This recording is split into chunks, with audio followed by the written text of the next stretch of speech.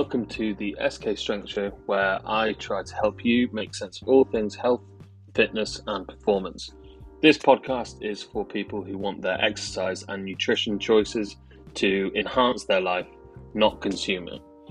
If you're looking for coaching, then you can inquire through the link in the description or by heading to SK Strength on either Facebook or Instagram. So, hope you enjoy this episode and we'll get right into it.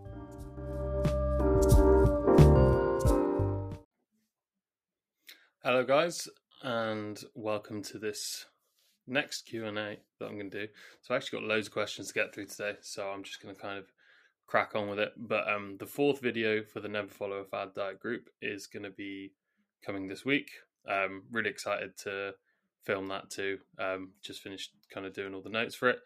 So yeah, that'll be good. I've also opened up the calendar, my calendar, for some one-to-one calls for anybody that needs some extra support and would like to go through some specific advice and stuff related to their goals and all of that sort of stuff. So, like I say, loads of great questions today. Again, grab a pen and paper, maybe a cuppa, and we'll get right into it. So, first one is any tips on how to implement routine. So, this is a mixture of client questions and Never Follow a Fad Diet again questions. So yeah, I thought they'd be useful for everybody basically. So in terms of implementing your routine, so start by going back over your values and your why to remind you why this is an important routine for you to do and an important routine for you to set up. Because often we start with a lot of motivation at the beginning and then it starts to wane and you kind of can lose sight a bit of why you're doing the things that you're doing. So going back over those is always going to be a useful exercise to do in almost any situation when you're struggling with something. But particularly in this case, because a routine oftentimes is just as categorizing where these relatively mundane tasks are going to go into our life.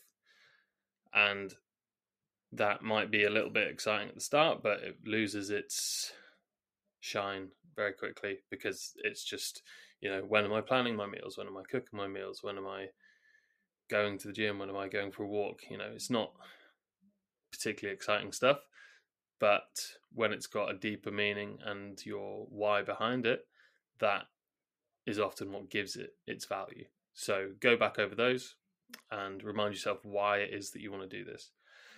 Once you've done that, write down a list of daily and weekly actions that you need to do to set up these behaviors and make them become a routine. So whether that is, 3 to 5 things each day that you have to do or each week that you can essentially tick off each day, each week, and know that you're working towards what it is you want to set up.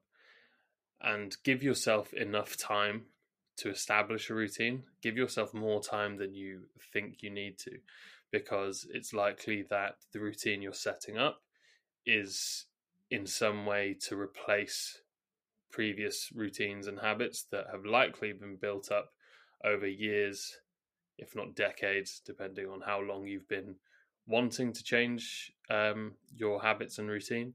So give yourself plenty of time.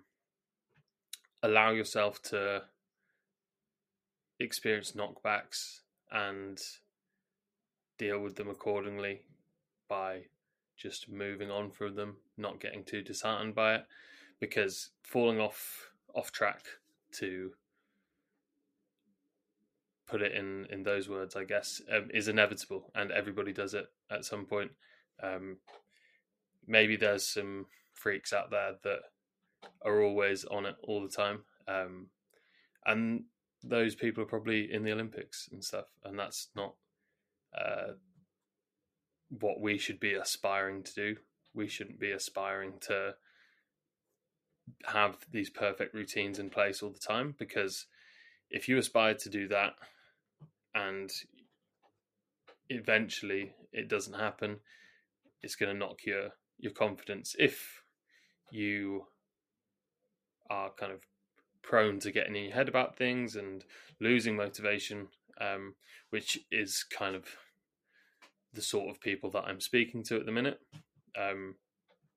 If you've reached out for help with nutrition, exercise, whatever it is, it's likely that your mindset towards these knockbacks needs some practice, is what I'm saying essentially. So once you've got these actions that you know you need to work towards, the best thing we can do from there is try to set up your environment as much as possible to support those actions. So the person asking this question, it was in relation to their sleep. So I'm going to use that as the example. If you want to sleep better, create a better sleep routine, then we start by cultivating a good environment to sleep in.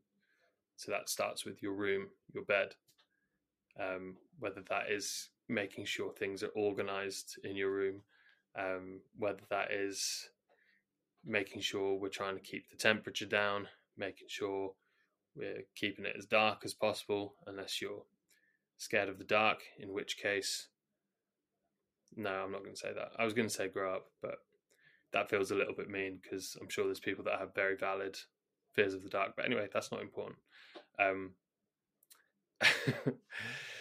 So, yeah, set up your environment to help you default to the behaviors that you want to essentially make happen. And something else I was going to say. So yeah, the other thing with environment is that,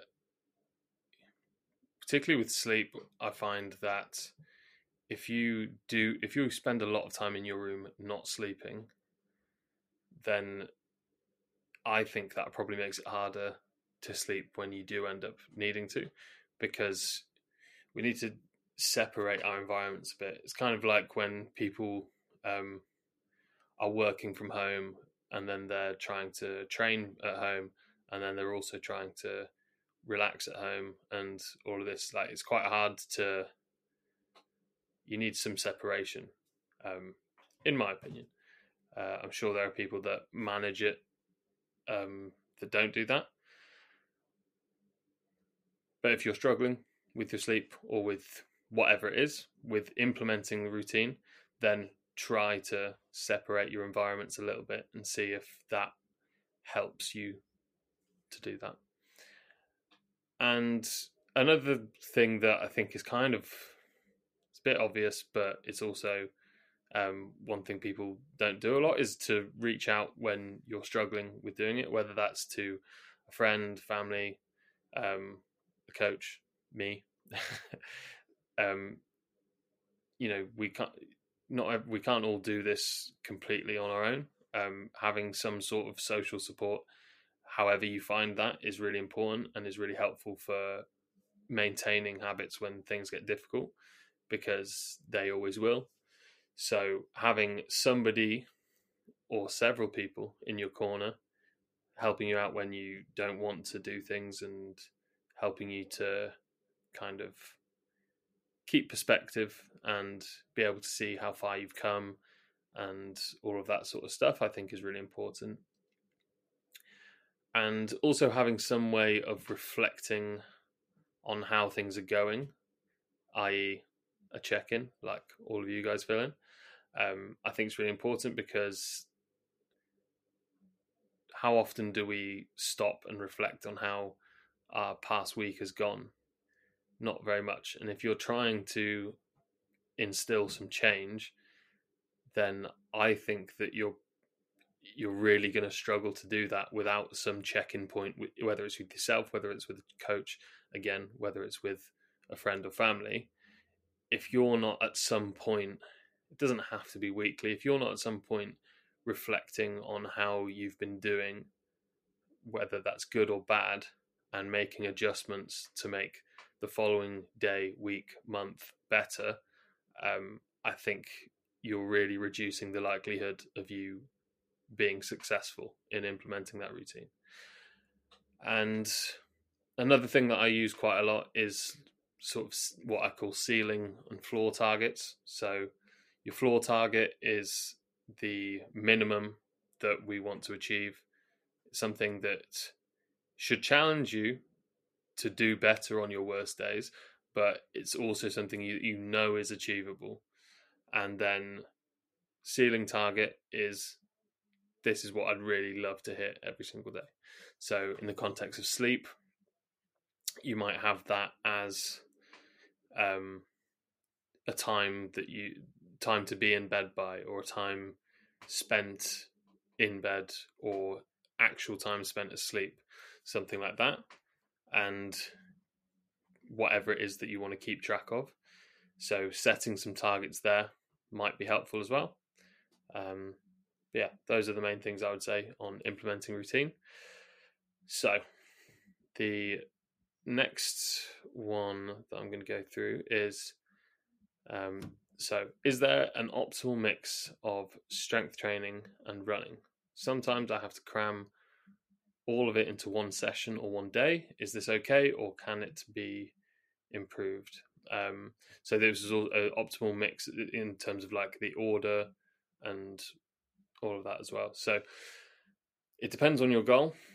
If you're predominantly wanting to get stronger, you should prioritize strength training.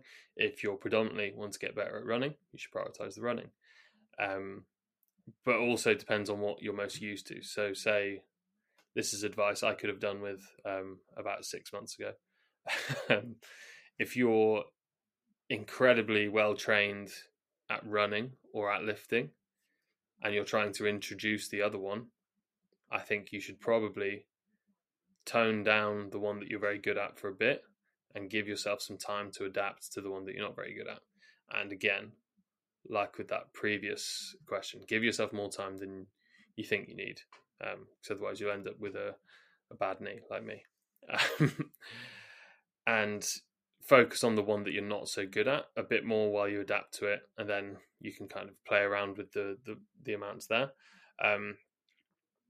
So yeah, decide which one, if you don't have a very specific goal, like, you don't really run races, or you're not a power lifter or whatever, just decide which one you like the most or want to improve at the most. And that doesn't have to stay stagnant. That can change. You can have, use like what I would call training seasons, where you focus on one more than the other, and that might shift.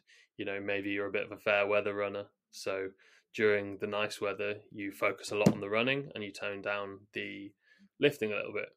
And then maybe in the winter you hibernate a bit, you drag yourself out for a couple of 5Ks here and there, but mainly focus on lifting in the gym, which I've got to say is the way I would do it.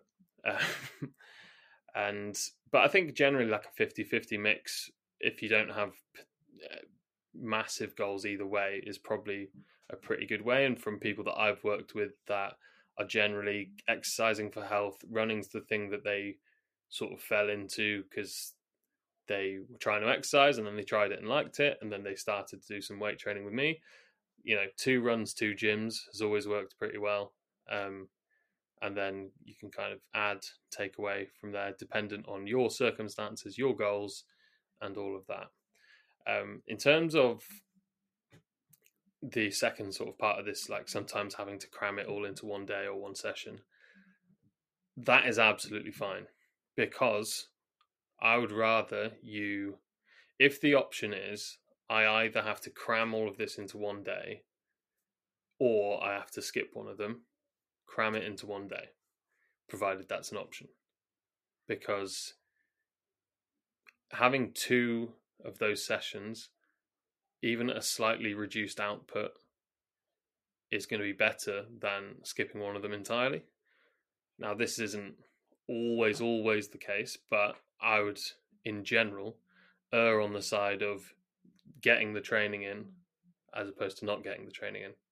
And for me, it's as simple as that. That doesn't mean that, you have to never miss sessions and you should always cram everything in, regardless of all the other stuff going on in your life. That's not what I'm saying, but I don't think it's a problem to have to cram stuff in. Now, if you're having to constantly cram stuff in, maybe we have to look a little bit at, are we trying to do too much at the minute? And do we need to scale down for a little bit? Or are we okay with cramming all this in? And that, again, is a personal decision. Lots of personal, it depends. And that's just kind of how every answer is going to be. So, too long, didn't listen version of this podcast is, it depends on your goals, your preferences, and personal constraints. So you can stop listening now if you want to. Don't actually.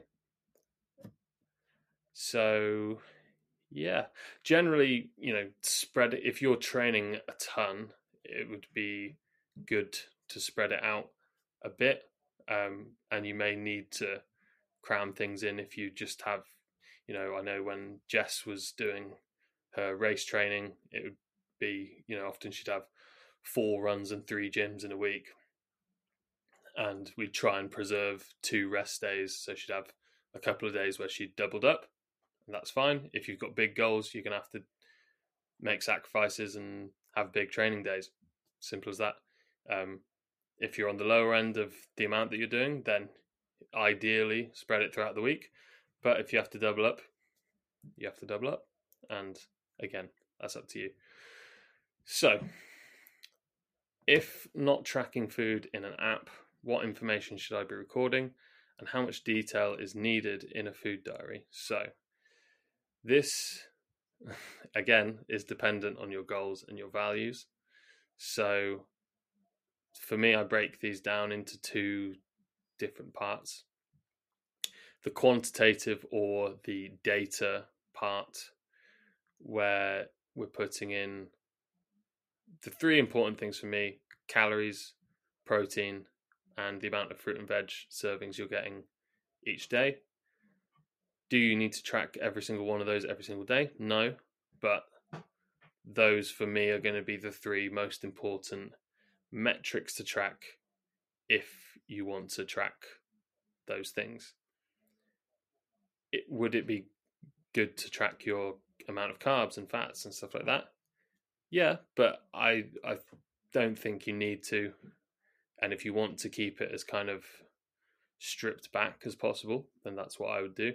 I don't think you should overcomplicate your food diary. I think it should be personal to you, and it should be recording the things that you care about. Again, why I said go on your goals and values. So the other half of this would be more qualitative questions, or these, more written questions. You could do it on a scale based at like 1 to 5 or something like that, which is an easy way to do it. Or you can actually write down stuff, because this is more about feelings and stuff like that. So, example questions: how did that meal make me feel?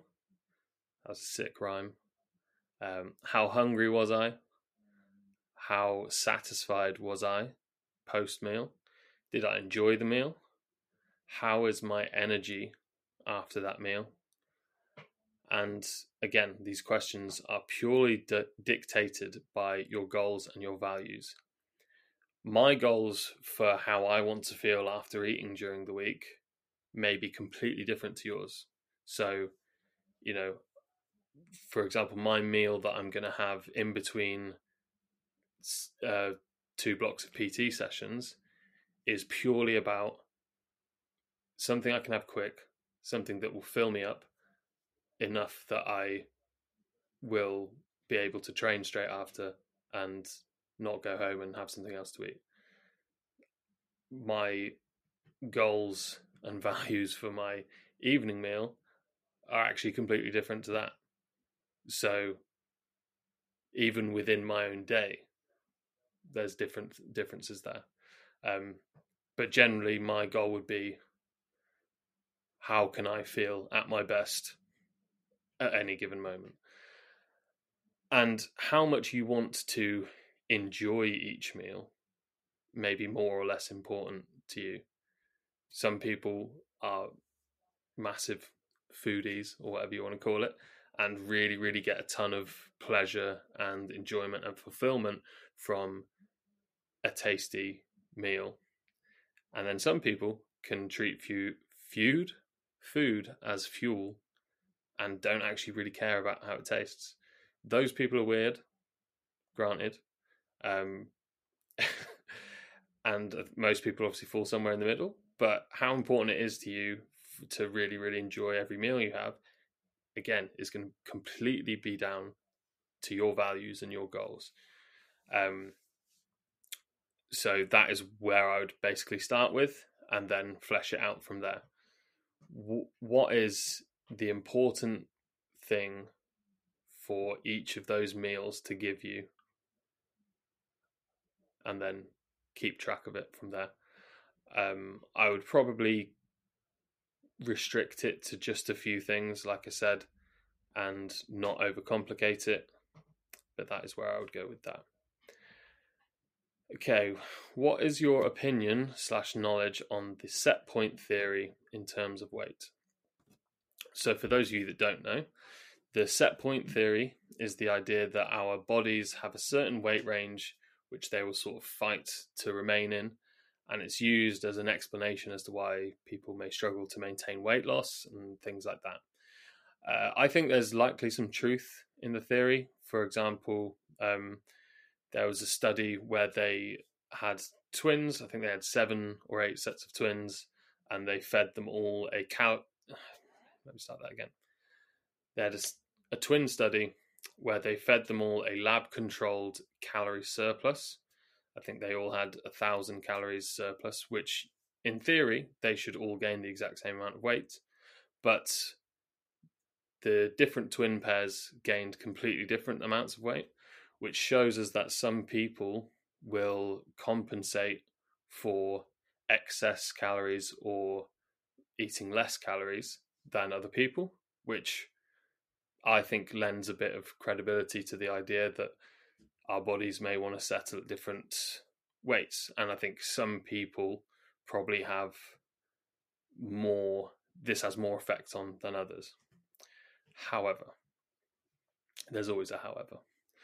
I think as much of an effect that can have, I think the biggest thing is the current food environment that most people are in. So it's skewed massively on the side of maintaining higher weights than people would like to be maintaining. And then I think that people not maintaining the weight that they end up losing is more to do with that environment, but also the terrible options that are available to people for the most part to lose that weight, the diet clubs, all that sort of stuff, hence what I'm doing here. So yeah, I'd say there's definitely some credibility to that theory, and I think some people will experience that a lot more than others. But I think that our food environment, and also I think we get set in our ways in many facets of life, and you get set into routines with diet, exercise, sleep, all sorts of things. And if you can get set into a routine there, then your lifestyle is going to dictate how much you weigh.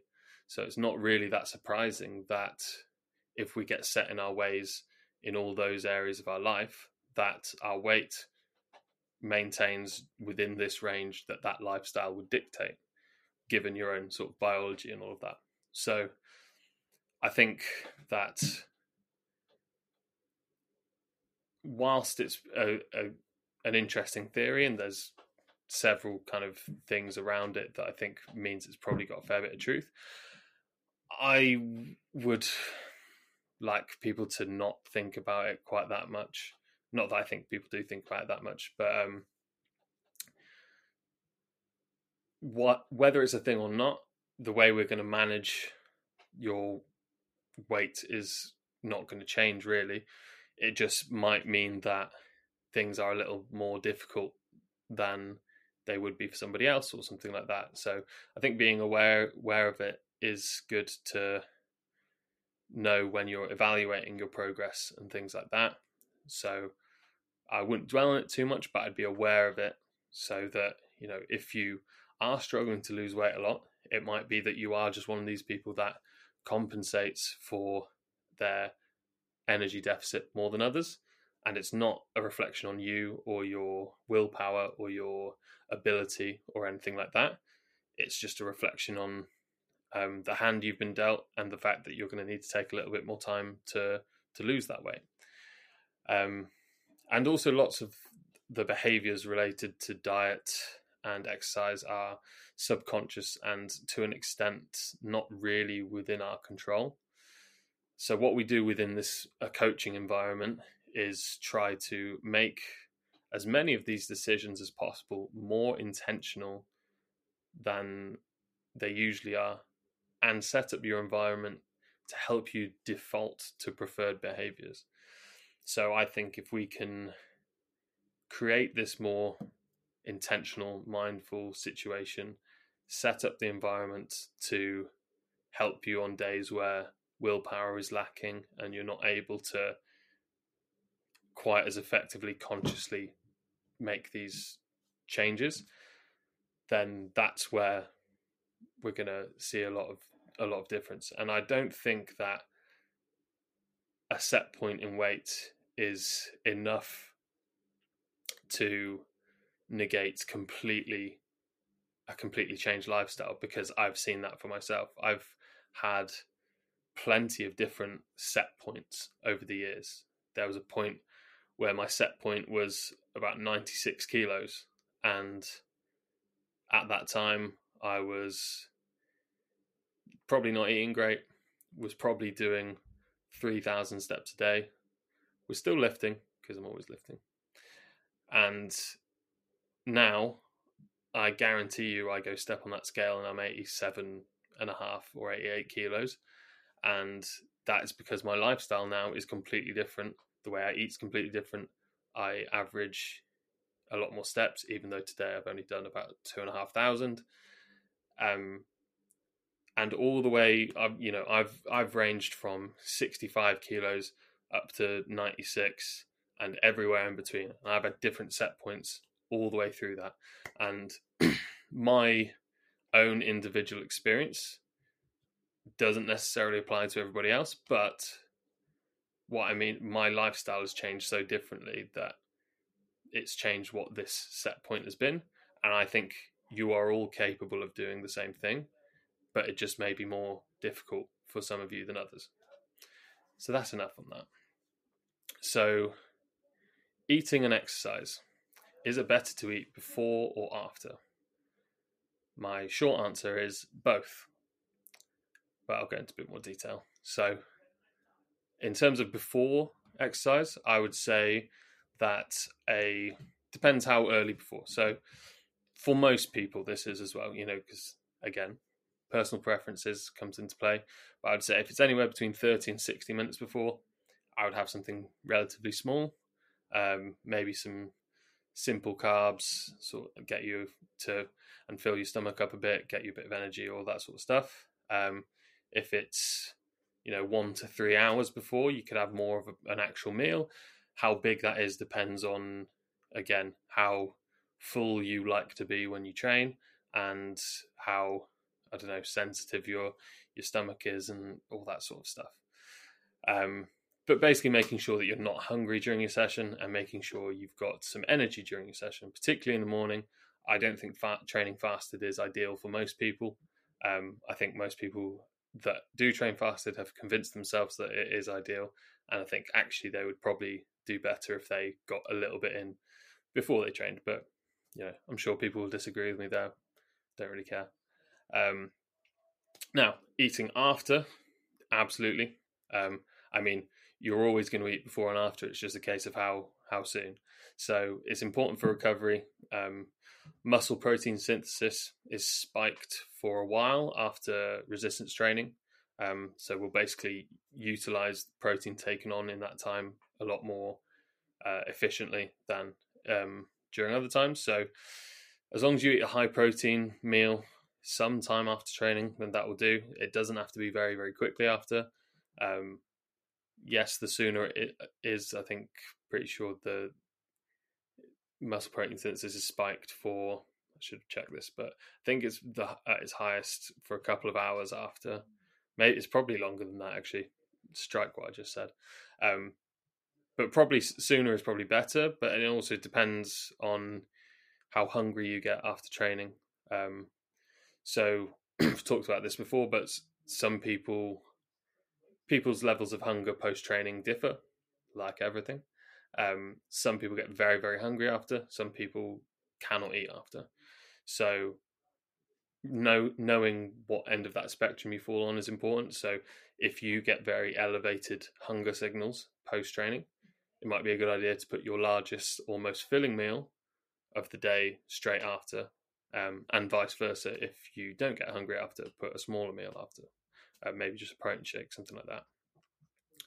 Okay, and last one. This was actually from last week, but I gave this, answered this for her, and she said it really helped out. So I thought I would do it again today in podcast form. I'm just going to have a sip of squash first.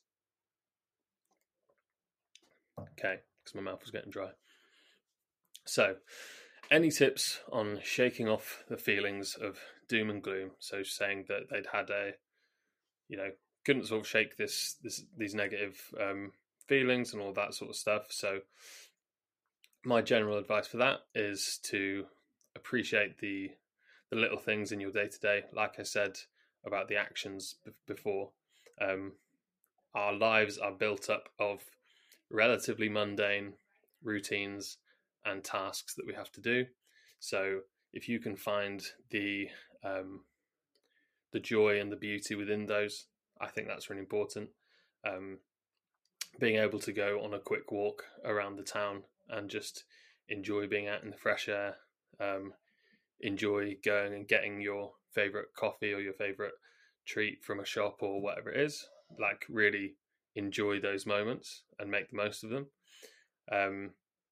But also your outlook can completely change your perception of the exact same day. You could run the exact same day side by side, and if you go into it looking to focus on the positives, you'll have a great day. If you go in focusing on the negatives, you can have a terrible day. And all that's changed there is the way you've decided to view everything that's gone at you that day. I know for me, I had this exact same thing. It was a Friday, and I just listened to a podcast where Emma Story-Gordon had said this exact same thing.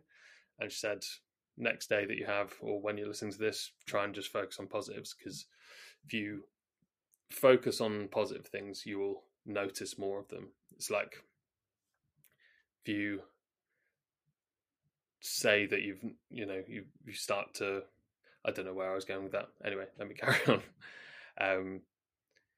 And so yeah, I had this Friday where I had a really busy day of PT, and then it was pissing it down and all of this sort of stuff, and would have been very easy to go in and go, oh God, I've got so many sessions to do, so much work to do, and it's raining, and get really down about it. But I had that in my head and had an amazing day. So it's not easy to do every single day, obviously, but our mood is far more in our control than we realize. So focus on as many positives as you can. Go into the day literally thinking, I'm just going to focus on all the good things about this day. And you'll notice that the negative stuff starts to just sort of fade away. So that's my main advice for that.